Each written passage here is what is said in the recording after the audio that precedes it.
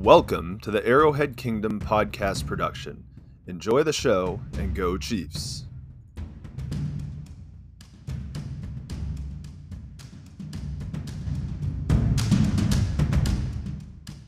Hello, Chiefs Kingdom, and welcome to the Arrowhead Kingdom Chiefs cast, live from the Wolf Den. I am Chris. And I'm Josh, and today we're going to be talking week 16 and 17 and previewing week 18. Big reminder that all Chiefs fans are invited to join us for game day. Visit arrowheadkingdom.org to learn more about the group and to find your local chapter. And please make sure to like, share, and subscribe to our channel. Our topics today about your Kansas City Chiefs. We're actually going to go back all the way to week 16 and briefly recap that, as well as the, mini events that happened in week 17 and also preview week 18. All right. And we're, of course, presented by Complete Weddings and Events, your leading provider of photo, video, DJ, photo booth, lighting, and coordination services. Visit them at completewedo.com. All right. So before we get into this, what are you guys drinking? I am having a tall gin and tonic in a pint glass that has a quote that says, look at that. That's like a glass of water.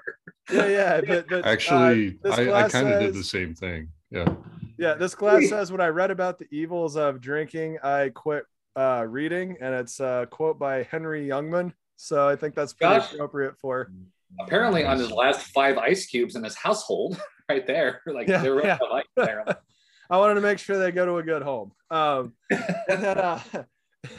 then one more quick story. I had a really funny experience. So I went into CVS to pick up some cold medicine for my wife and to grab some Airborne or something to that effect. I know a handful of people that have the Omicron right now. And it seems like it's what the NFL is saying. It's like one day of kind of feeling like garbage, and then you feel like $1 million the next day. So it's kind of plowing through like a fast cold, which seems like a good type of trend for some of this stuff moving forward and everything. But so I go to check out, and the CVS lady and I are making kind of chit chat, and like, yeah, your shelves got kind of cleaned out. She's like, yeah, we're only getting shipments every other week and everything. I'm like, yeah, the supply chain stuff's kind of a mess and whatnot. And so yeah, a lot of it's just stuff getting stolen or whatever. And, a lot of it's the COVID kind of stuff that's going away. She's like, or media control, as I like to call it. I'm like, what? Wait, what? And apparently Delta and Omicron are an anagram for media control. And I just think it's a little off-putting when your pharmacist is the one that's putting that out. So I just want to say, you're the guy talking to the person checking you out at the checkout counter. I'm the guy in line going, let's talk, more scan. Come on. Let's talk. Yeah, exactly. Well, and there totally was a lady behind us and everything. And I'm just like, okay, well, dude, I don't know right now, but I can assure you that it's not helpful for really anything. So anyway. Yeah, I'm lucky because the CVS over by us has self-checkout. So if I run into people like that, walk around, take care of it. So. I'm drinking Kettle One cranberry. Oh, there you go. Nice. Yeah, so we're doing some. I'm drinking one of my kind of favorite drinks now. I just take orange sparkling water and bourbon. It's actually really refreshing. So yeah. No, I got some alliteration. Kettle One and cranberry and a Kaufman cup. Yeah. Hoorah. Nice. Yeah. That's some William Shakespeare shit right there, man. It is. Yeah. So I'm probably gonna mix up some emergency here later tonight just to keep everybody healthy. I did my at-home COVID test, came up negative yesterday after being somewhat proxemic to one of the people who came down with everything. But if you get that orange flavored either emergency or Airborne, you can mix that stuff with vodka and make a driver. So okay, I should try that. Yeah, I can see that. Yeah. Oh yeah, I mean it's great. And the effervescent stuff, I've really kind of gotten into that. I never knew anything about Alka-Seltzer growing up. I just remember the plop plop fizz fizz kind of commercials and stuff. But Alka-Seltzer is my number one go-to hangover situation. We're that old plop plop fizz fizz. We saw the commercials. I get, but no, I mean Alka-Seltzer is the stuff. I mean you're sitting there fizzing aspirin to any kind of headache you have in it. So Vladimir my son has had a cough for like a while now. Went to the doctor and everything, and they're just like, it's just a cough and it has a sinus infection. They'll go away. And they have Hall's medicine, the Hall's tablets now with a sucker stick on it. So it's like little lollipop. And I give him the Hall's. He's all excited. He goes, "Yay, a lollipop!" He pops in his mouth, and his face went through like what I imagine like multiple like stations of like denial, sadness, acceptance. It's like, oh, no. Well, I guess like, it's pretty awesome. He's like, "Oh yeah, this is great. This is terrible. Oh, whenever you pop in the Halls, maybe the first initial thing's fine, and then when it does what Hall's cough drops are supposed to do, it doesn't feel good, especially if it's your first time ever using a Hall's cough drop." And he was just like, "Oh dear God," he was freaking out. It was too much. There's exactly one piece of medicine that tastes like what it advertises as the flavor, and it's Luden's cough drops, the cherry ones. Those actually taste like cherry. Those are candy. Those are pretty good, yeah. Those are candy, and I don't think they have any actual. You can call it Jolly Rancher for all I care. They're like, "Yeah, it's a Jolly Rancher." Exactly. Those are Jolly Ranchers. On a box that says cough drops, you pay the amount that you would pay for 6 Jolly Ranchers for one. Exactly. So yeah, he went through the Halls experience, and I'm like, well, I like to think the pain and the suffering makes it feels like it's working better. Yeah. But yeah. Exactly.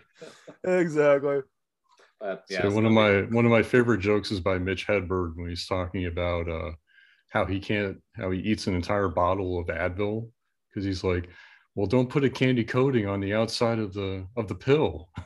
Yeah. I definitely did not do that justice. I did not do that like Mitch Hedberg, but it is one of his funnier jokes. But, yeah. I like how a lot of times I'll eat an entire thing of Advil, but can't put a candy coating on it and think I'm not gonna eat that. Yep. There you go. That's a very good impression of Bob Dylan doing it, Josh. That's Bob Dylan telling him. Well, I'm Bob Dylan, so here's Mitch Hedberg. Hey. I went to go buy a candle holder, but they were out of candles, so I bought a cake. Yes, very good, Mitch. Very good joke. I just bought a donut. You don't need to be bringing paper into this transaction. You do not need to bring paper into this transaction.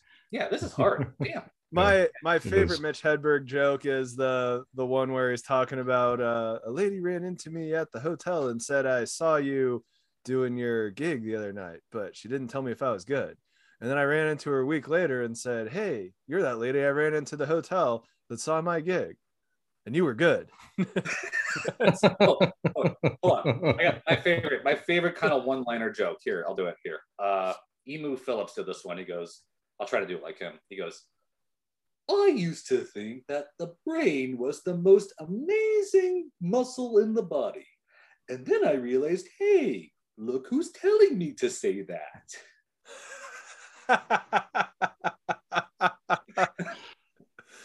So yeah. Oh God. Right. I'll close out with my favorite Mitch Hedberg. The dog is forever in the push-up position. The dog was forever in a push-up. Oh my gosh, that's great. I like that. And that's one of those jokes where if you watch a live video, you just see him waiting for the audience to catch up with him. Yes. Like, y'all with me on that? That's one of those where he kind of laughs at himself, like, what did I just say? But yeah. Or Stephen Wright. I like refried beans. I'd like to try fried beans. Maybe they're just as good and we don't need that extra step. Oh, that's a good one. Oh man, I once threw a stick into the forest and I said, "You're home." You're home. I'm at a hotel. I can't tell you anything about it, but I can say that it's related to 2 trees. I like the more distance we put between ourselves and talking about the Bengals game. I'm all about that. Let's just let's just do this for the next hour. I want this. Yeah. Sure. Well, let's add to that distance by talking about the game we didn't recap last week against the Steelers. Yeah. Hoorah! I feel personally responsible for that one. Oh, that was a great game. I mean, that was just an unholy beatdown. That was great. Yeah, that was. Yeah, they could have hung 50 in that game if they wanted to. Yeah, they just didn't want to, and I appreciated that. I mean, we'll send Ben Roethlisberger out with that as the final memory, but of Arrowhead, but you don't have to humiliate the guy. Leave him alone. Come on. I would not feel bad if he got humiliated, but that's just me how I feel about. I don't like him either. I don't like him either. I saw a stat that said he's never had a losing season with the Steelers. Saw that? I think you're right, because I know Mike Tomlin hasn't had a losing season. They haven't, yeah, and so they locked that up. So Mike Tomlin has not had a losing season with the Steelers. Roethlisberger maybe had one. Well, so his rookie, I think his first 2 years were with Cowher. Yeah. And I mean, I think Cowher retired after the Super Bowl. Yeah. Yeah. So let's see here. Ben Roethlisberger. Josh is Googling. Big Ben Roethlisberger. He's Googling recipes for tiramisu. I'm sure of it. Yeah. Well, so we got the Wikipedia page for the list of Steelers seasons. Okay, so he was drafted in 2004. Yep. Won the Super Bowl in 2006. In 2006. Let's see. No, sorry, they won the Super Bowl in 2008. Well, that was the second one. They won they beat the Seahawks. They won the Super Bowl. Yeah, no, so they lost. They lost the AFC Championship game to the Patriots in 2004, which would have been his rookie season, which means that yes, Roethlisberger has not had a losing season, and neither is Tomlin. The Steelers went 6-10 in 2003, and then Roethlisberger came in that next year. So yes, Roethlisberger and Tomlin have not had losing seasons. Yeah, cool. Well, heck of a run. Good for him. Heck of a run. I mean, I don't know. Obviously, I don't know what it's like to be a Steelers fan, but it's got to be nice to know that going into each season, there's at least above 50% chance or above 500 experience, and a couple Super Bowls to look back on. So yeah, but that beatdown was something else. It was like Raiders level beatdown stuff. Yeah. Well, and we'll get into what the playoff matchups can possibly look like, but I mean, there's outside possibilities that Kansas City can wild card weekend be hosting either the Raiders or the Steelers, depending on how this whole thing shakes out. And I mean, that's a far cry from having to have the Colts or the Chargers come to town. Yeah. Jonathan Taylor, big fan. Yeah. But still probably better if they don't play. And we'll get into that a little bit more. I mean, I don't know what else there is to say about that Steelers game. It was an unholy beatdown. It was incredible. It was everything I wanted. I like when I get bored at football games. Well, you had no Travis Kelce and Tyreek Hill at like what, 50% at best. I mean, that's what I really took away from that. And they just rolled up and down the field still. Josh and I watched it together too. We're at the bar. Yeah. And it was just, there was a lot of ruckus. I mean, I liked it because the Raiders Broncos game, was that right? Was that on the other screen? Yeah. So we were back in Hayes, and we sat at a table, and there was a table full of Broncos fans. The next one over, it was like, hey, we like to talk a lot of crap in the middle of the game. I hope you guys are okay with that. And we're surrounded by 7 children. Like, can you maybe tone it down a little bit though? Like, and my comment was like, I don't censor anything in front of my kids. I just have a hard time believing you're going to have anything to say before this is all said and done. But nice. Do whatever you want. We'll kind of address this if we go too far. But don't say like the C word, please, around the kids. Don't say leave the F-bombs kind of out of it. Like, I find myself as I get older, like, I'm like the censors guy at like Comedy Central or TBS. Like, all right, so every gesture with your hands, don't make it like that movie Bruno you were talking about earlier. Yeah. Like, oh God. Yeah, let's keep it to a minimum. Like, you're welcome to talk smack, but remember, there's a 5-year-old over here. Let's not lose our minds here, guys. Come on, let's grow up. Come on. Well, exactly. But at the same time, I kind of took that entire thing as the equivalent of walking into a gas station to pay for a candy bar, and somebody in front of you is, filling out Keno tabs and buying a bunch of scratchers, going along.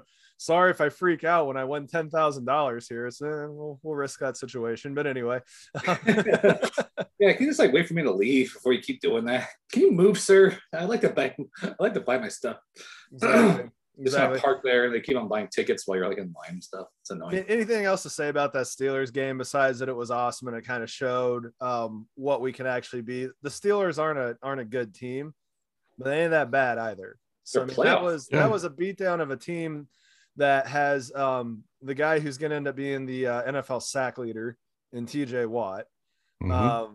they've still got Mike Tomlin on the other sideline. They had weapons, even if Roethlisberger can't effectively get it to him like he used to be able to. And they have a defense that they take pride in. So I mean, that was a solid win that, you know, I thought was something the team should hang their hat on, just as much, if not more, than trouncing the Raiders a couple weeks in a row, or twice in a month. So it's my overall take. And then we roll into the game this past weekend against the Bengals. I wrote a column for Arrowhead One, which I do every week, and part of what I got into there is I didn't even get to watch that whole game. I watched about half of the first quarter because it was on my phone with the Verizon app, and so I got to stream it. And then for whatever reason, they were only showing one game, and it was the Bears game. So I'm sitting there watching it old school on the like plays that come up and everything, and seemed like everything was in hand. And then the second half just, you know, kind of got weird. But I was playing music for a kid's birthday party and just kind of halfway paying attention to that game. So I had no idea all the stuff that was happening, and that Tyreek Hill was dropping 65-yard passes that probably went 80 in the air, that Byron Pringle was returning touchdowns, kickoffs for touchdowns, and it was getting called back because there was a hold on the other side of the field. And I had no idea any of that stuff was going on. And then all of a sudden I see the goal line stand at the end, and it's one of those, when you're watching the thing on the game cast on a phone, you'll just see the same play for a long time. And it's like, okay, did they score a touchdown? Is this a really long ass timeout, or is there something else going on? And the answer was there was a third thing going on, and it was a call for illegal hands on L'Jarius Sneed. And I'm sitting there going, you're at the 1 yard line. You can do whatever the hell you want for 5. What could possibly have happened that was illegal hands that wasn't just blatant pass interference? I'm like, I don't even understand how that could be an actual call. Now I'll let you guys go, since you actually watched the game, and tell me what you think of that. Because I was going to say, did you see like the television coverage map for Wisconsin? Like everywhere except like the very southeast of Wisconsin, including Milwaukee, was showing Chiefs Bengals. And then that one corner that we live in, we're showing, what was it, Bears Giants? I mean, that dumpster fire of a game. So we kind of got. I didn't think they played the Giants. I thought it was someone else. No, it was Bears Giants. Yeah, you're right. Yeah, because the Bears rolled up the Giants. But yeah, so that was kind of frustrating when I looked at the map. Yeah. Well, no, I'll let Brian go first. Okay. All right. I'm going. All right. So, yeah, you would imagine the first quarter and the first half of the experience, we felt like we were another one of those bulldozer steamroll kind of games. Getting into the third quarter, and yeah, something changed. Something was off. Not making the plays that we were used to seeing. So, I mean, you can fast forward all through all that. I mean, I'm tip of the hat to that Burrow guy, right? He threw 525 yards the game before that, 476 yard, whatever it was. This game, like, damn, dude, this guy's on. I mean, he did a good job. For me, it always comes back to that 3rd and 27 play. I really focused on that one. So I'm sitting with Tanya. I'm like, okay, the odds of them completing a first down, 3rd and 27. This is where we shift the momentum. It's going to be right here. Should be good. We can handle the ball, and we'll put it away. And I'll be gosh darn, they got a goddamn first down on 3rd and 27. And that wide receiver, Davis, is that his name? Chase. Ja'Marr Chase. Yeah. Ja'Marr Chase, excuse me. I don't know who I was thinking about there, but my bad. Yeah, he was just making, it's almost like, kind of like plays that are so low, what's that word? Like low probability. It's like half court shot level basketball, low probability, but they're like 3 times in a row. I'm like, what the hell is this? Like, this is almost like I'm watching something that is so low probability, but it was also like fascinating to watch. And then we get into that final stand on the goal line, which that should be studied by, I mean, people come at me, but talking to people like we should have let them scored. Hindsight's 2020. Maybe we should let them score, give Mahomes the ball, and go from there. But we didn't know it was going to be a 4th and a bunch of penalties at the end there. That's going to kneel it down, spike it for a field goal to end it out. I mean, it's hard for me to like go to let's say if I was a defensive coordinator going to the press after a game, like, oh yeah, I'll let them score in that play. And like, what you let someone score seems like a hard thing to sell. But if we know then what we know now, we're like, maybe the future, like if any other defensive team, a defense is in that position, they'll be like, the Chiefs did this against the Bengals, and look what happened. We might want to let them score and give our quarterback a chance so we can go for two in a tying situation. So I think this will be studied and looked at a lot in terms of like the defensive stands like that. But I mean, I guess hand to the Bengals. They came through when they needed to come through with like kind of haymaker or low probability plays that should never have happened, but they did. The zebras were the zebras. I don't like whenever people they get frustrated at the zebras. I get it. No, you're right. And I hate when people are dismissive of the referees, like making bad calls consistently. I do think that there is some validity to that. I hate when people are dismissive about it. Like, the Chiefs just should have scored more touchdowns in the third quarter. I'm like, yeah, the reason why that didn't happen is there was bad calls and they were happening consistently. Then momentum shifted and we weren't able to do that. Well, that was the problem. They didn't score any touchdowns. Yeah, because the referees were stopping the momentum with bad. I hate that argument. That's always the argument online. Drives me nuts. It's too dismissive.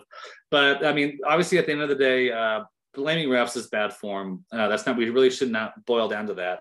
But I hate the dismissiveness of it because as often as it was happening in this game, it'd make anyone want to pull their hair out of their heads. So, but tip of the hat to the Bengals. You think I'm like this? because referees. And so yeah, that's my take on that. But yeah, that was a heck of a game, but yeah, I wish we would have pulled it. We had every chance to make it happen. Didn't happen. So real quick, one of my favorite videos on the internet, this is probably close to 5 years old at this point, but there was a video entitled, I think it was Funny or Die, but it was every sports press conference ever. And it was Weird Al Yankovic as a grizzled coach for the City Animals was the name of the team. Weird Al is the coach of the City Animals? The City Animals. So okay. City Animals. But watch this video, but it's on YouTube. But it starts out where somebody makes a comment about not talking about those plays like penalties and missed opportunities and these big plays and how they didn't change the game. It's just like those game-changing plays in no way had any effect on changing the game. And that's it. And that's it. I mean, that's it. Blaming the refs is poor form. What I think is the poorest form is people talking about the conspiracy theory that the NFL is trying to fix games. That is a load of horse. I agree.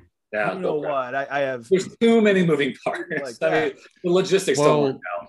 So the devil's advocate to that is why in the hell would the NFL want to screw over the opportunity of having Patrick Mahomes in the Super Bowl, especially against Tom Brady again or Aaron Rodgers? Like it's a dumb argument. That in this much case. More of a compelling story over Patrick Mahomes? No. Exactly. I mean, go to Arrowhead One. Go to Arrowhead One, the site I write for. David Bell, who's another one of the writers, has an entire write-up about this. He talks about it being a replacement officiating crew. He talks about how it was originally supposed to be the crew that called the Chiefs Cowboys, and how there were 12 penalties, 6 on each team, 5 offensive, 1 defensive each way, and how this team that was calling, essentially is a B squad. And let's keep in mind, everybody's looking for employees. Nobody has enough help. You don't have to leave your house to hear that. I mean, are we really shocked that NFL refs are in a different scenario? I mean, NFL teams, I mean, just look at the COVID list this week. I mean, Ja'Marr Chase scored 57 points in fantasy this week. I wasn't playing because I took 5th place, but first week of the playoffs, I got knocked out because I only scored 70 points because half my team was on COVID. And then I followed the next 2 and put up 160 each week and would have taken first, but that's how playoffs work. But Ja'Marr Chase put up 57 points this week, and he's been doing it all year. Not that, but he's been doing it all year. Yeah. Yep. Oh, by the way, the conspiracy thing, by the way, remember that opening scene to the Last Boy Scout, the Bruce Willis movie? Is that right? Bruce Willis is in the film? Damon Wayans is in that. And the dude's like the running back, and it's halftime. He gets a phone call from some mafia person or whatever, and goes, "We paid you good money. You better score more touchdowns," or whatever, something like that. He's trying to fix the game, and the whole scene. I won't spoil it, but then he goes out there and And I'm watching that film now. I watched it like last year, and I was like, wait a second. If you want to bribe somebody, bribe the defense and make them not tackle as hard. You have a better chance of an outcome happening that you want. You can't bribe someone, a running back, into doing better. That's just not going to. He's doing his hardest every time. You want to bribe the defense, not tackle as hard. That's the the Mafia messed it up. Well, you want to bribe the running back to back off a little bit. I mean, remember the movie Blue Chips? Yes. Let's not spoil these movies that came out in the early 90s, by the way, for anybody, in case you haven't seen them. You haven't had a chance to watch them yet. Yeah, but Blue Chips, and I think it was Penny Hardaway's character, but it was a whole thing where he was point shaving. And the whole thing is that they start watching the tape, and he dogged it getting back on defense like half a dozen times. And he wasted a lot of clock and stuff like that. And you find out that he was point shaving, but it was the equivalent of something like 6 points, and he had a 2.5 point spread and stuff like that. So, I mean, it's pretty easy to get to a point when you watch movies like that to think about what little tweaks could actually do. And that's really the entire narrative for people that hate the Patriots. It's just like, oh, the Cheatriots, the referees and blah, blah, blah. But I mean, if you look at the real, if you look at the real math problem, like Bill Belichick and Tom Brady had that team at a point where they had to win one football game to get to the Super Bowl. You know, they got the bye. So they were one win from a conference championship, but they got the bye every single week. So you take away 1/3 of the possibility of not making it to a Super Bowl by not having to play wild card weekend. You know, football is a weird game with an oblong ball that can bounce any kind of weird way. Really, the worst thing you can do if you're trying to not lose football games is play as many as you possibly can. You know, stuff's just going to happen. It's the whole any given Sunday thing. Is all of this. And I'm having a hard time getting really wound up about a Chiefs team that won 8 games in a row, losing by 3 to Joe Burrow, Joe Mixon, and Jamar Chase. I mean, those guys have been beating people down all year. Remember me like 9 weeks ago saying like, remember that time when won 10 games in a row? Remember that? I feel like that's coming on. I feel like that's happening. It's going to happen. We have to 8 in a row. So. Exactly.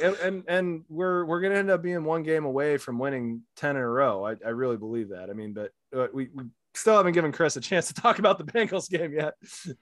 No, it's okay. I from a high level, I came away from that game thinking there had to be a lot of crap going right for the Bengals to win that game by 3 points. I mean, Jamar Chase putting up a rookie record, Joe Burrow throwing up, one-on-one balls to Chase, or Chase running through 4 defenders, or Steve Spagnuolo losing his mind and having Dan Sorensen trying to play cover 2 deep on Jamar Chase's side of the field. I could go on and on. I actually had someone today ask me, it's like, well, what happened to the Chiefs last weekend? I was like, I don't know. You got a couple hours, I can tell you. Like, there was just so many things that happened in that game that you could point to. And that to me is still encouraging, because I keep using this term margin of error. And I feel like earlier in the season, this team probably would have lost that game by, maybe 2 scores, just because 100%. Their margin for error was a lot smaller than it is right now. And that was encouraging to me, that they actually had a chance, and they damn near almost, just like you said, Josh, there were some bunk hands to the face penalty away from getting the ball back on their own 1-yard line and having a chance to go win the game.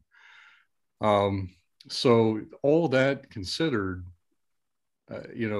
it's not as fluky as the Titans game 2 years ago, but it's still kind of in that same ballpark. I mean, so I didn't come away from that game too upset about, I guess, the occurrences, except, and I wrote, it's going to show up in our writer's room coming up here, but the thing I came away with, though, is the whole fact that, and it starts from the 3rd and 27 play that you talk about, Brian, the fact that, and Steve Spagnuolo was on record saying that he was trying to keep the Bengals from getting a field goal. Okay.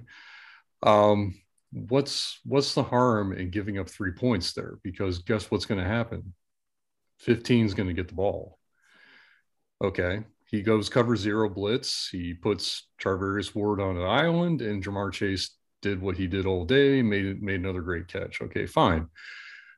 The next opportunity to get the ball back to 15 was, pretty much in that, I guess I can't remember if it was before or after they got the first down, the 1 yard line, when Joe Burrow was, sneaking the ball in. But, to kind of go back to something you were saying, Brian, about how, letting a team score, trying to get that concept and understand that concept. The first time I remember seeing that and I started to think about that was Super Bowl 32. And that was when the Denver Broncos were going goal to go against the Packers. And the Packers just literally went, open the Red Sea and let Terrell Davis score so they could get Brett Favre the ball back. I would have liked to see that in that situation as well. I would much rather have the ball in Patrick Mahomes' hands with a chance to tie and go to overtime than to try and, basically risk it and get a stop or force a field goal with 30 seconds left. I think you're just making it harder on yourself. But just the whole fact that Steve Spagnuolo was trying to keep them from getting a field goal on 3rd and 27 and wasn't thinking, well, I have arguably the best quarterback in the NFL. And if I do enough here to just hold them to 3 and get them the ball, we're in great shape. And that's something that I hope he changes, especially in the playoffs, if they run into that situation again, that he doesn't take the same tactic that he did against the Bengals. And that's my biggest question with the entire thing. Does this game go down differently if it's a playoff game? I think it 100% does. That's a good question. Does. I mean, 100% does. I mean, the time to try and get a four down goal line stand is in week 17. And I want the 1 seed. I would love to have the 1 seed. And some of this is we're in the time of the year where I'm at wedding shows every single weekend, and any weekend that I don't have to figure out how to get to a football game is great for me. So having a day off is awesome. I want nothing more than to not have to try and figure out watching a football game while doing a 2-day wedding show in Madison and going to an Alabama concert, which is going to be awesome, by the way. But there's probably going to be a game. And, part of what I wrote is that the 2 seed is probably fair. And it's fair because you couldn't close the deal against the Chargers and the Ravens in weeks 2 and 3. It's fair because you let the Bills beat the crap out of you and you let the Titans curb stomp you. You don't deserve to be the 1 seed. And I have a hard time calling for Steve Spagnuolo's head, getting mad about this and that, getting mad about any kind of play call when the team is going to end up with an appropriate record of 12-5, most likely, and they're going to end up in the 2 seed. If we wouldn't have added a stupid 7th, seed, they'd be taking the week off in the first week. And that just makes me more aggravated with the 7th playoff team. And I just want to say one thing really quick. I'm not just pointing at Steve Spagnuolo as far as the coaching decisions. I'm pointing at Andy Reid ultimately, because absolutely, that just looked like they were playing it by ear the entire time. Yeah. And Anthony Hitchens even said that they didn't actually finally say, hey, let them score, until basically they were in the kneel down situation. So that just all around, it just kind of seemed like they either weren't prepared, or hopefully, Josh, like you said, in the playoffs, they actually have something like that, some type of blueprint to say, okay, we're tied. The opposition has the ball, in scoring position with 3 minutes. We got to make sure we get the ball back to Patrick Mahomes. So I'm hoping that's what happens. Either that, or you call the left guard offsides on that 3rd and 1, and that goal. Oh yeah, right, yeah. That goes back to the yard line. I mean, it's just there's so many what if games. But my favorite what if is, what if they don't call that penalty on Snead, and Mahomes gets the ball at the 1 yard line and torpedoes down the field and scores a 99-yard touchdown drive in the course of the last minute of the game. What are we talking about then? Well, how about this? Alabama, Kansas, Boston, and Europe. Bands all go on tour together. And it's a band concert about just geographic locations. Does Asia come with them? Asia, yes, they can come too. Is that what we're talking about here? I blacked out the last minute of what we were talking about. I heard Josh is going to an Alabama concert. Stop listening. I heard Snead's name in there. Yeah, we should have. That'd be cool if we would have won the last 2 minutes going down the field that way. That would have been great too. But that concert, though, I would go see that though. Yeah, we got really good seats for that one. It's crazy. I ended up buying it, not realizing that I had a conflict that was in addition to, the wedding show and everything. And unfortunately, that conflict kind of, worked itself out in an unfortunate way. I won't get into what it is and anything, but yeah, I mean, we have that concert and everything, but I'll be trying to track down a sports bar in Madison, which is fine. I mean, we have parts of the Milwaukee Chiefs fan group that live in Madison that don't particularly care to drive an hour and 10 minutes to come drink a bunch of beer at our watch party at home and drive back. Hour 10 minutes. Hell yeah, I'll be right there. Yeah. I have one for the road. Yeah.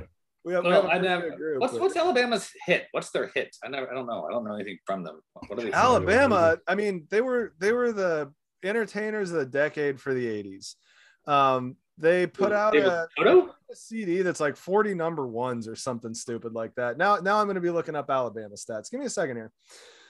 Alabama the band, not football, right? I mean, correct. The Roll Tide's not going to be doing a concert. I guess. No. We're talking about Randy Owens. We're talking about those guys. So let's see. Oh, do they do Fishing in the Dark by chance? That's Nitty Gritty Dirt Band. I'm sure they've played at a bunch of concerts. They do Sweet Home Alabama. They might as well. Now that was Leonard Skinner. Yeah. Oh, okay. Do they do that? What's your name, little girl? Let's see that one. Are they still Leonard Skinner? Oh, okay. Were they the 38 Special song? Okay, so they have 15 number one singles, with the most recent one being with the most recent one being the 2011 hit Old Alabama, which is a song with Brad Paisley, which is their take on mountain music. And I know you know that. Oh, hold on. Never mind. Oh, don't. They have number one singles in 15 years. There's some of them where they have, so they have 40 number one hits. I got that right the first time. I did not mean to derail the whole football discussion like this. My bad. Hey, you went this way. I'm talking Alabama. Trying to be funny. I was just trying to goof around. Josh does what Josh does. When I goof around, he goes to the logical conclusion of my parody, and he makes us go there. We're like, go there. Yeah, we're gonna see this one out.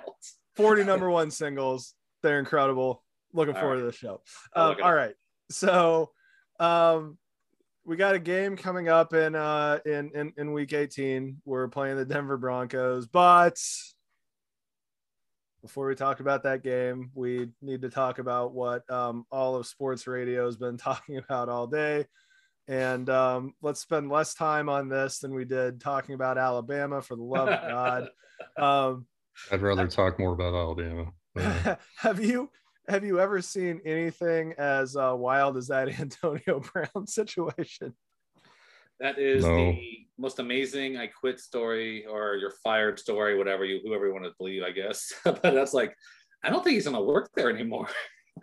He's pumping up. Wait. So he's pumping up the Jets crowd as he's leaving, and he plays for the opposing team. I don't think I've ever seen anything. No one has ever seen anything like this before. He's on the field. Shouldn't the referees throw a flag or something? Like, he's not supposed to be on the field.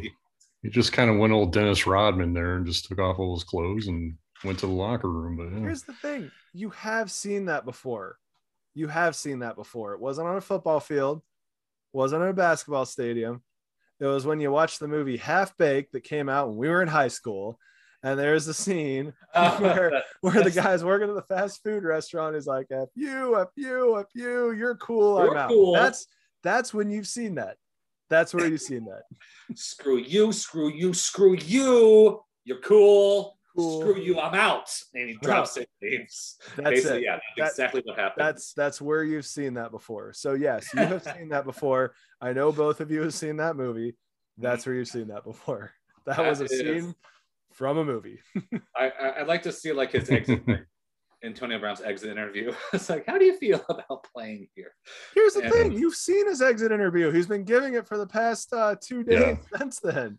He's right after he was waiting for a cab outside the stadium after the game. Exactly. He's good though. He's good. We all know he's good. He used to be good. I bet you he plays for somebody else. I bet you he does. He's really good. He was on my fantasy team before he had all that COVID nonsense going on. But he forged a vaccination card and somehow didn't end up in federal prison for that. Did he do that? Oh yeah. Yes, he did. He got suspended 3 games. Yeah. I didn't know that. Yeah. No, I mean, let's be clear. That takes a light mastery of PowerPoint and a trip to Home Depot or to Hobby Lobby. No, he did it. He did it paper. He did that Microsoft Paint. It looks all crappy, like the spray paint tool. He used that. Just take an index card and just put it's right on there. Exactly. Vaccination card. Yeah. No, it's the Ron Swanson. I can do what I want. Exactly. Yeah, it's Ron Swanson. He's like, Ron, you're not going to slaughter that pig here in the park. He's just like, oh, I have a permit. It's like this just says I can do what I want. I am the director of the Parks Department, and this is a park. Oh god. Oh my god. That's right. I like to go to Food and Stuff. It's where I get my food. I think that's where I get my stuff. He's holding up a toilet seat and a garden hose. I think Antonio Brown is auditioning for I think Antonio Brown is auditioning for a reality TV show now that I think about it. Cool. I bet you we're gonna have like a T.O. Terrell Owens kind of situation now. T.O. is calling the Buccaneers saying he wants to play. For real? He probably could still play. Have you seen him? For real. For real. For that? I mean, no, he legitimately went on TV and said, "Hey, Bucks, I'm willing to play." Okay, yeah, we're gonna trade out one like person who. We just want more drama. We want to lower the drama and increase the touchdowns. We're kind of less. That's the scale we're on right now. So yeah, drama. That's not gonna work.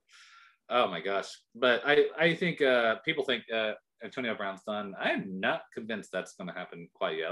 I'm likely wrong, but he's only because he's still it's pretty good. So I mean, if he can score.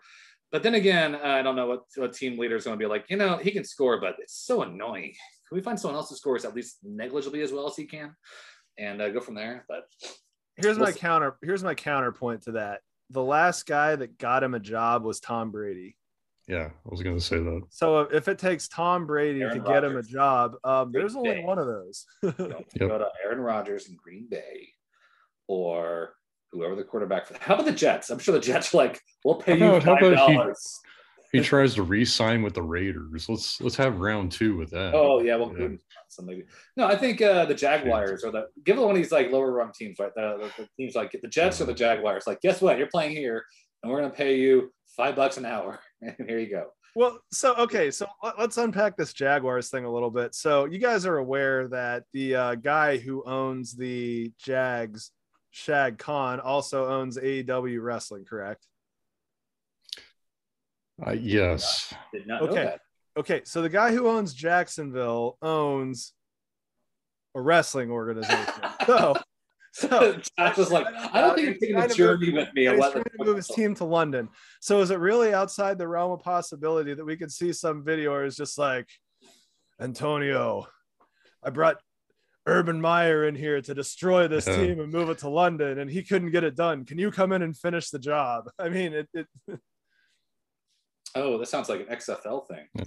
But it sounds like an AEW wrestling plot. Well, it sounds like Major League is what it sounds like. Yeah. Exactly. This is like we won a game today. This is a book club for people who refuse to read books. Like, I watch movies and watch wrestling. Let's use that. This is like Hamlet. Like, no, I don't know what that is. But AEW. Did you ever see the movie Lake Placid? I haven't. But I don't remember it. Okay, so it's like alligators attacking a town in Maine. Not really a good movie, but there was some funny stuff. So Cloris Leachman, R.I.P., great actress, was on there, and Oliver Platt was on there, and they had this bumbling local sheriff, and then Oliver Platt was this brash guy. I don't even know why he was there, but he was brash. He shows up in a helicopter. He's rich. He's chasing this big alligator. And I can't remember if it was alligators or crocodiles. There is a difference. I know what the difference is. I just don't remember in this plot point what it was. It's the nose. But at some point, yeah, exactly, with the nose. But at some point, Oliver Platt's making fun of the sheriff all the time, and the sheriff was just like, "Oh, so you're saying these came across the Atlantic Ocean? I didn't know that alligators could swim across the Atlantic Ocean." And Oliver Platt looks at him and just goes, "Yeah, I understand. They normally conceal information like that in books, so I understand why you wouldn't know that."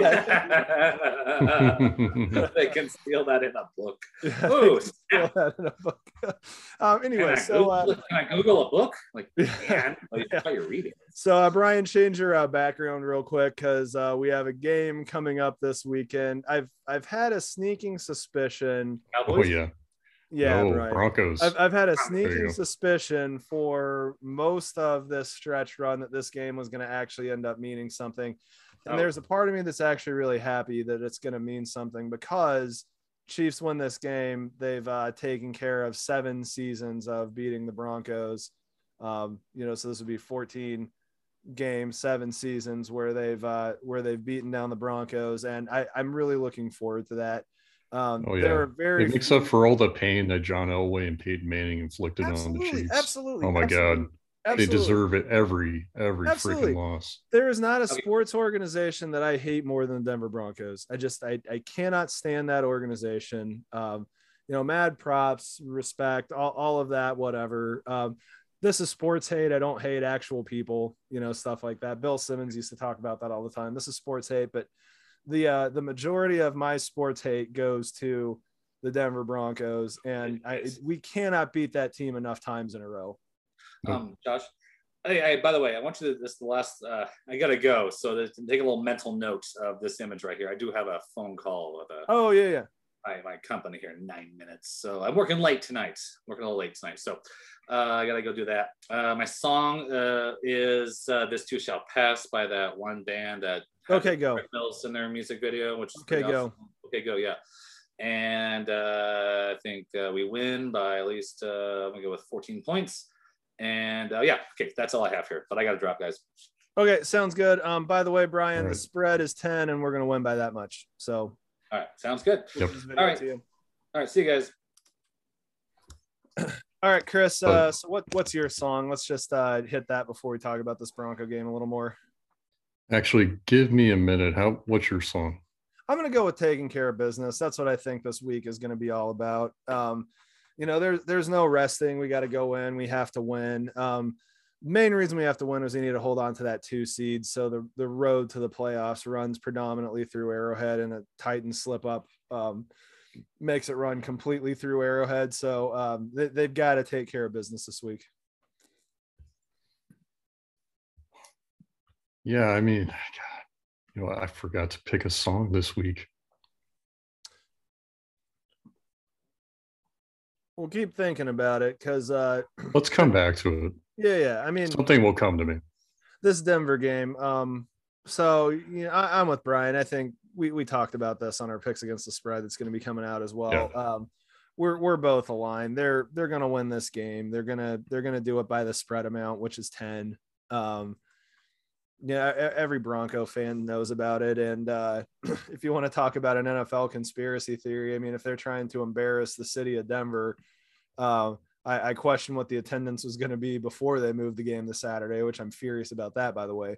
And how empty or how red is this stadium going to be just based on all these different factors? And we don't know if Vic Fangio is coming back. You have no idea what that organization is going to look like in a few months. Yeah, I can't see Fangio being the head coach of them next year. I mean, no. And it's scary to think that team might obtain a quarterback next year. Hopefully it's not the drama queen that plays for Green Bay, but we'll see. Yep. No, that would be scary. It would make the division interesting. It would probably end the streak of winning every game at 7 years. I don't see a sweeping and Aaron Rodgers led Denver Broncos team. Oh, I still believe we can get past them, if it comes down to it.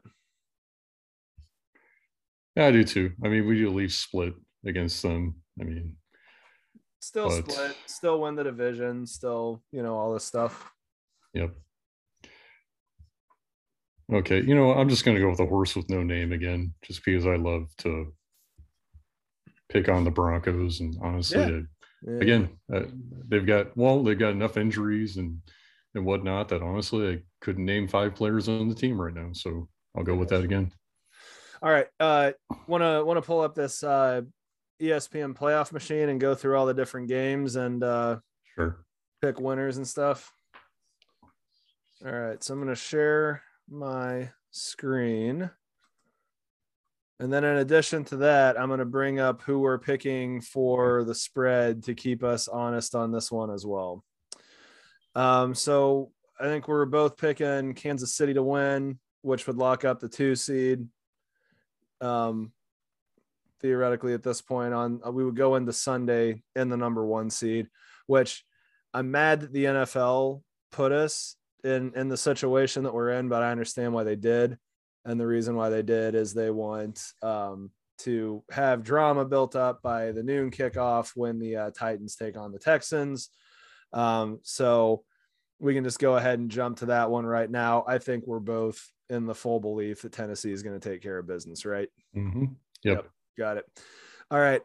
We were split a little bit on the Dallas-Philadelphia thing. I think that Philly's going to at least cover the spread just to up the Dallas is kind of in trouble. Annie, you were all about Dallas. I think we're both kind of aligned. The Cowboys are going to win this game. So we'll go with that. Cincinnati and Cleveland. This is one of those games that, good God, who wants to even think about trying to pick this one? This is just a minefield of what are we doing? Everybody's out with COVID. Baker Mayfield's not playing. Joe Burrow's not playing. Joe Mixon's not playing.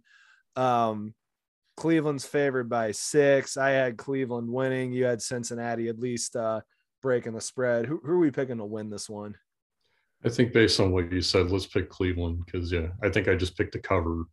Yeah, got it. Okay, so then we have Baltimore and Pittsburgh. And you were going with Baltimore, who's favored by 5.5 to win fairly big. I'm thinking Big Ben's not going out with a loss against the Ravens to end his career. But I'll let you make the call on this one. Let me just see one thing. I mean, so Lamar Jackson's status, I think,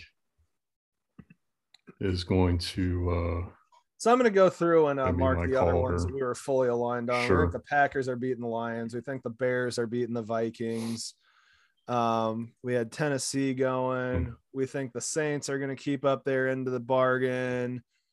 We had Seattle ending their season on a strong note. We have the Rams winning. No, sorry, you had the Niners in that one. So I'm gonna check that one. Yeah, so we'll discuss that one a little bit more. We both had, let's see here, we both had Tampa winning. We both had Buffalo winning. We both had the Giants winning. We both had the Colts winning. Yeah, so we're going to talk about the Steelers-Ravens still. So where are you at with this one? You can make this call. Let's go Pittsburgh. Once again, Jackson's missing practice time. I mean, got it. He still has tomorrow, but let's go with that based on his status. So we got these all good. So Patriots, Miami. I think we were both aligned. We think the Patriots are going to win this game. Yeah. So we got Niners, Rams, and then we have Raiders, Chargers. And so you're rolling with the Niners. I was rolling with the Rams. I'm rolling with the Raiders. And I was rolling with the Chargers. And you're rolling with the Chargers. So why do you think San Francisco is getting this one done? Well, because I think Matt Stafford is a turnover machine right now. And, I think whether it's Garoppolo or Lance, I think Kyle Shanahan is going to have that team playing salty enough to where they're going to be able to take advantage of the turnovers and being a divisional game. I like the 49ers in this game, but I'm not opposed to going with the Rams in this one just because it is, I think on the surface, a sensible way to go. But I mean, a lot of the things that reasons why I think the 49ers will win, I would say are kind of it's much more obvious to pick the Rams, if that makes sense. Yeah. So I'm going to go ahead and go with the Rams here. And the reason I'm going to go with the Rams is I'm going to relent and go with the Chargers for this last one. So I think it's a really interesting what if game because this is interesting where the Raiders, by beating the Colts last week, right?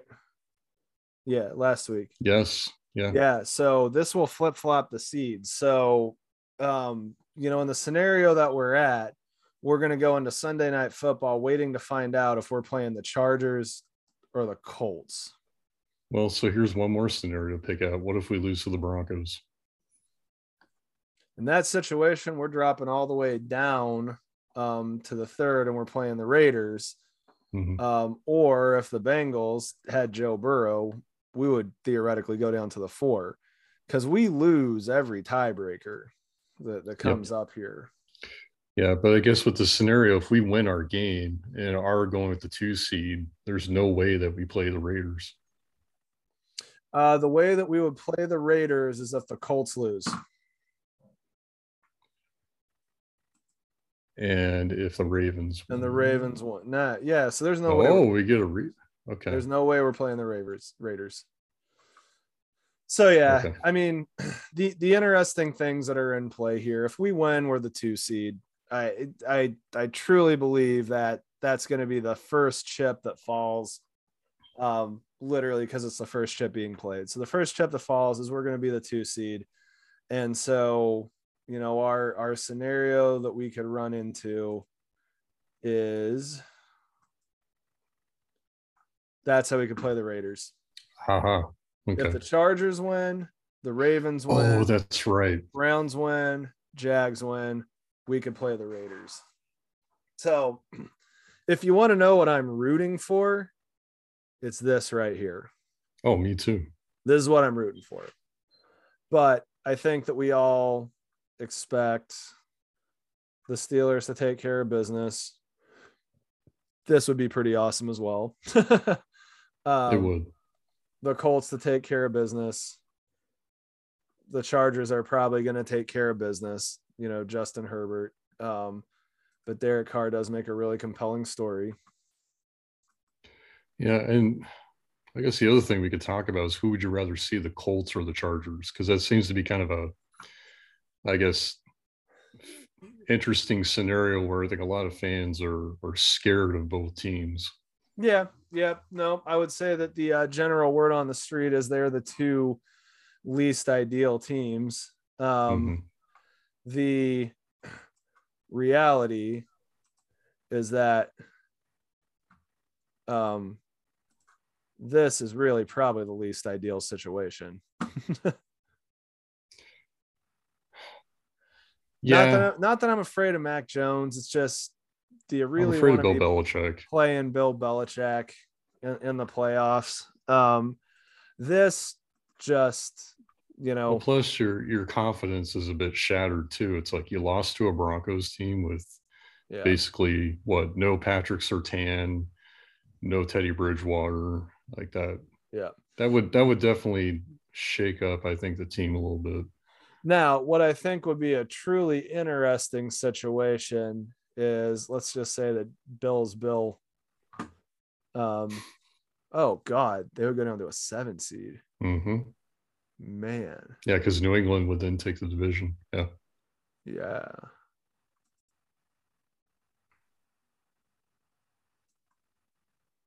Yeah. Okay. So, let's go back to what we think is actually going to happen here. That Bills win. So, yeah, I mean, I think that we're pretty aligned that we're going to be looking at playing the Chargers again. Yep. A third week of the Chargers, I would rather see the Chargers a third time than see the Colts, just because, I mean, we know what we're getting in that game. It's going to be back at Arrowhead again. You should hopefully have most of your guys not on COVID, but you don't know from week to week. But I would definitely take a third shot with Los Angeles over Indianapolis without seeing them yet this year.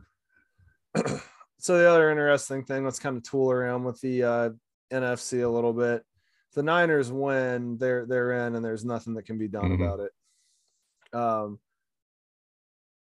If the Cardinals also win, they could be on the top side. So that's the interesting thing that's going to happen. I just don't see Russell Wilson and Pete Carroll losing this game. I think that entire band's getting back together next year. I really do. And beating the Cardinals, in week 18 this year is going to be the first step in that. So really, we're just looking to see how this whole thing shakes out is the reality of everything. So it looks like, okay. I was trying to think. It seemed like Tampa had the 2 seed locked up, but I guess if the Rams win, okay. Correct. Because the Rams beat Tampa over the Bucks. They had the head-to-head, yeah. Yep. Okay.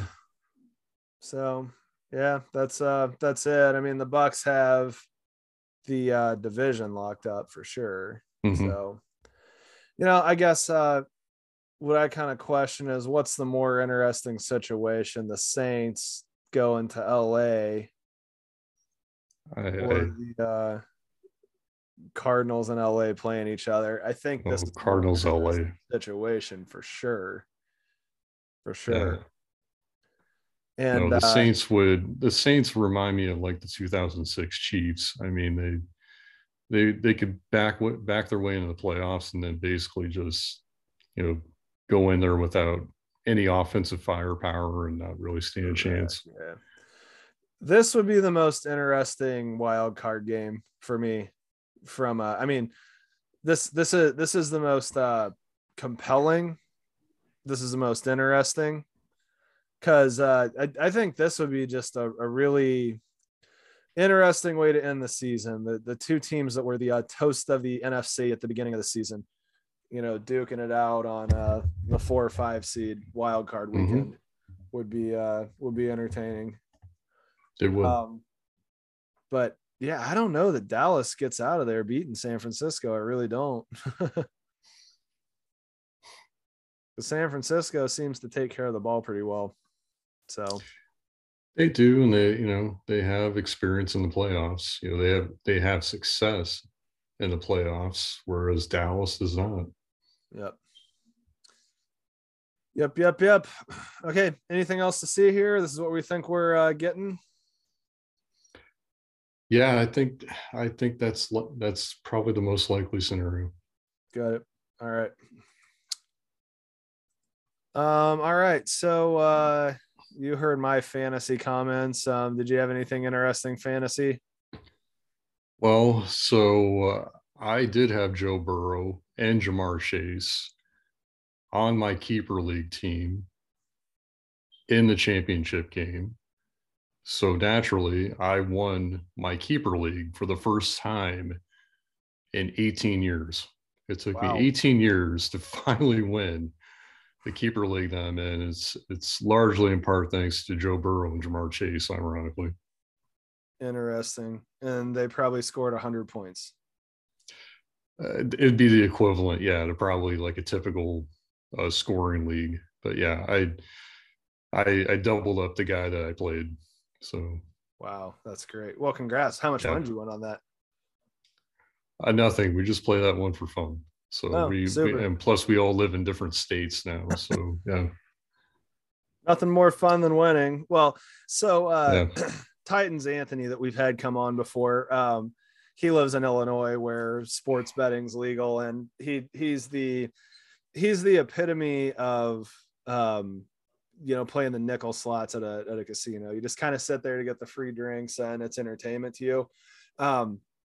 FanDuel, I want to say is what he's on, gives him a free $10 bet at least once a week on random stuff. So tonight he was putting together these random ass parlays with 3 things that had to happen on an NBA game. And if he gets none of it right, he just, wasted his free $10 bet. But he had a situation where if it hit, he got $60.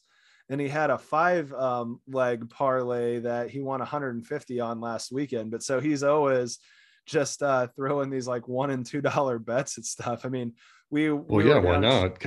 Yeah, we were down in Chicago watching sports all day one day, and we're sitting here throwing these like weird parlays of Premier League soccer matches at 8:00 in the morning. We're at a bar, and then setting at Top Golf, betting on the noon football games and everything. I'm like, that's pretty entertaining stuff.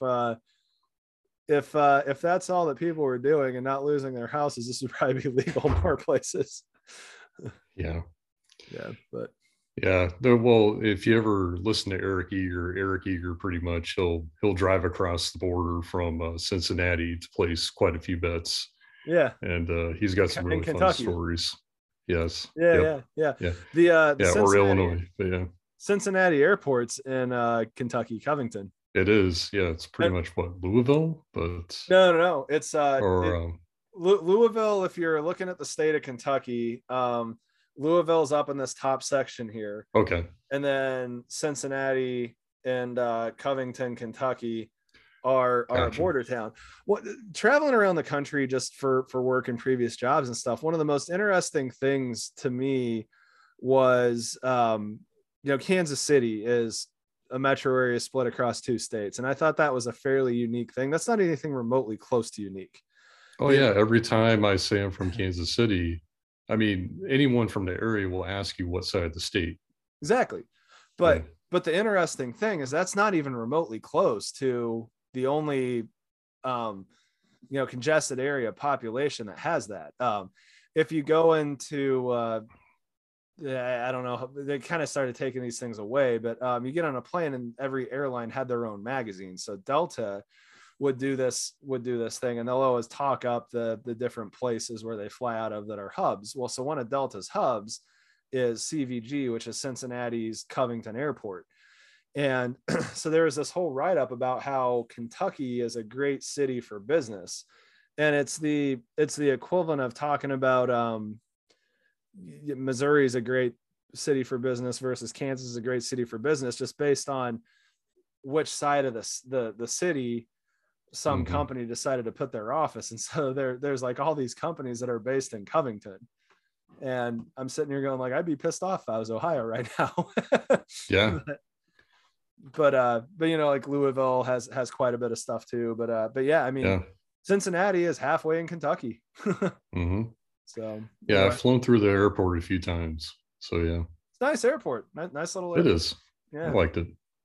Yeah, I like a lot of the like Ohio area airports. Like the Akron airport is an airport that I've always really liked because it's sneaky nice. It's not big, so it's really easy to get in and out of. But the thing that I really liked about it is you have the row of gates and there's a bar right across the aisle from the gates, so you can see when your plane's boarding and get one more beer. That's brilliant. Yeah, and I'm just sitting here going like, I don't need to buy anything. Why the hell would I go shopping at an airport? And like the only thing that I want to do at an airport is board a plane and drink a beer before I do it. I've never bought anything at an airport unless it's a bottle of water or Akron is incredible at that. Yeah. I'll tell you the thing that I buy at the airport all the time is the best place to buy polo shirts is the clearance rack in those PGA Tour stores. So check that out. Duly noted. Yeah. So, all right. Anything else before we get into final takes? Oh, let's do final takes. All right. What do you got? Well, and I don't know if you're going to go in the same direction I am, but I'm going to go to John Madden. Just because I finally got at least halfway through the Old Madden documentary. And for anyone who hasn't seen the Old Madden documentary, watch it. I mean, it's pretty awesome. But the thing that really caught my ear, and also the fact that Andy Reid is actually in the front end of the documentary as well, is that there was a article in the Athletic written by our friend Nate Taylor, where Andy Reid talks about his experiences with John Madden. And what was really interesting in his article, and I might actually just read this. So when Reid was fired by the Eagles, and he was considering options on where to go next in his career, he was actually seriously considering, obviously the Chiefs, but also the Cardinals and the Chargers. And he actually had two people in his ear that convinced him that the Chiefs were the best organization to go to out of the three. One was Dick Vermeil, and the other was John Madden, which, if you know John Madden, and especially if you do watch the old Madden documentary, John Madden was highly competitive and still is was a highly competitive individual. And he took that Chiefs Raiders rivalry to heart. I mean, there was one person, one coach that really, really dug into that rivalry other than Marty Schottenheimer. It was John Madden. But the whole fact that he was able to kind of say, you know what, this is a class organization. He even recommended, based on the fact of the Hunt family, he had always had high respect for Lamar Hunt and Clark Hunt.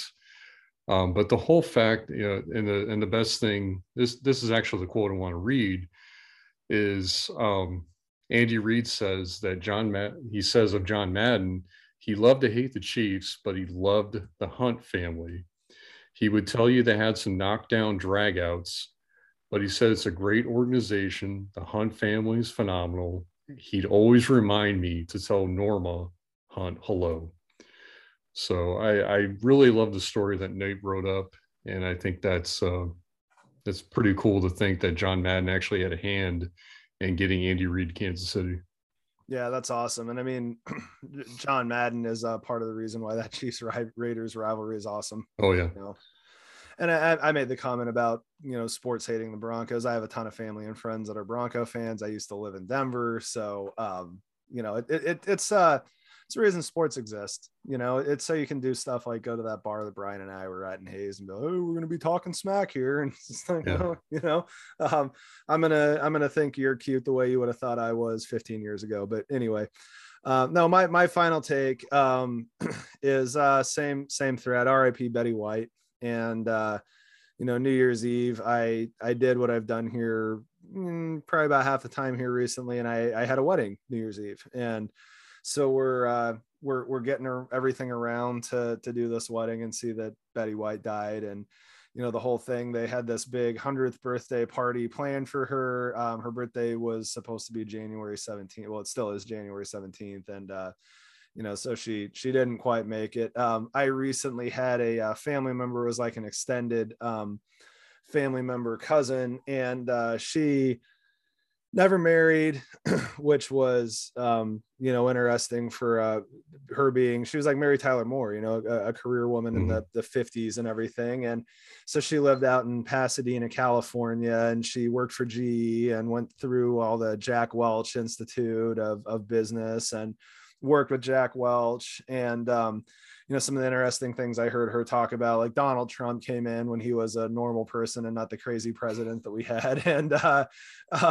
would give business classes. And so she loved Donald Trump because she met Donald Trump and was just like, I had a great time with him and he's my guy, and blah, blah, blah. But, she was in her nursing home and she got COVID and lived through it, and would have never known she had it when it killed off something like 50% or 60% of her plays. So just, tough as nails and everything. And she did make it to 100, and part of her life goal was to make it to 100. But it was one of those things, talking to my mom who did a lot of taking care of her. You could tell my mom was just like, yeah, I don't know that she really does want to do this. And I think she'd kind of rather just not have to deal with any of the stuff that she's doing anymore. And, we try to take her out of there as much as COVID protocol lets us, to go have coffee and have a little bit of social interaction, because that's probably what's actually killing her, is no social interaction. But, my mom started telling her when she was 99 that she had turned 100 because her mind was kind of starting to go and everything. And,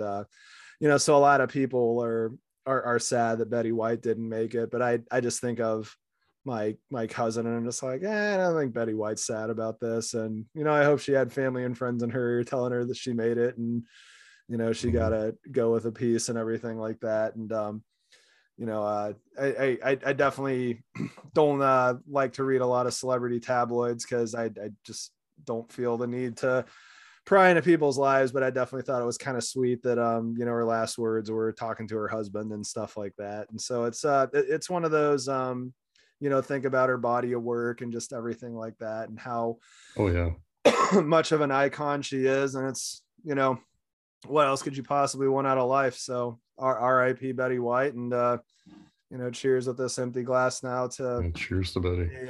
Life well lived, and cheers to John Madden. Thanks for Andy Reid. I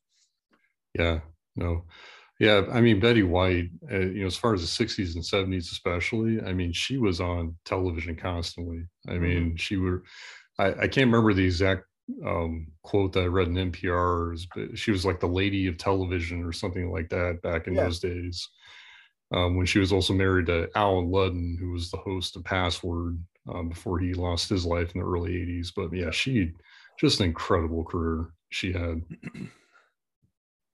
Yeah, just incredible career. And one of those people, it's just like, who'd you like to have a beer with? I don't know, this 99-year-old woman. I sure as hell would have liked to have one with her.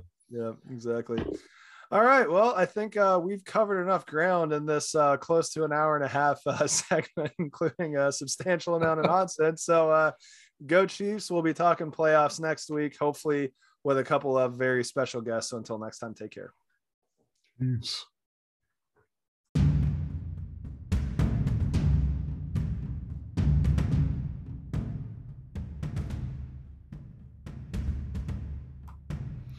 Thank you for joining us for this Arrowhead Kingdom podcast production. Join us again next time, and go Chiefs.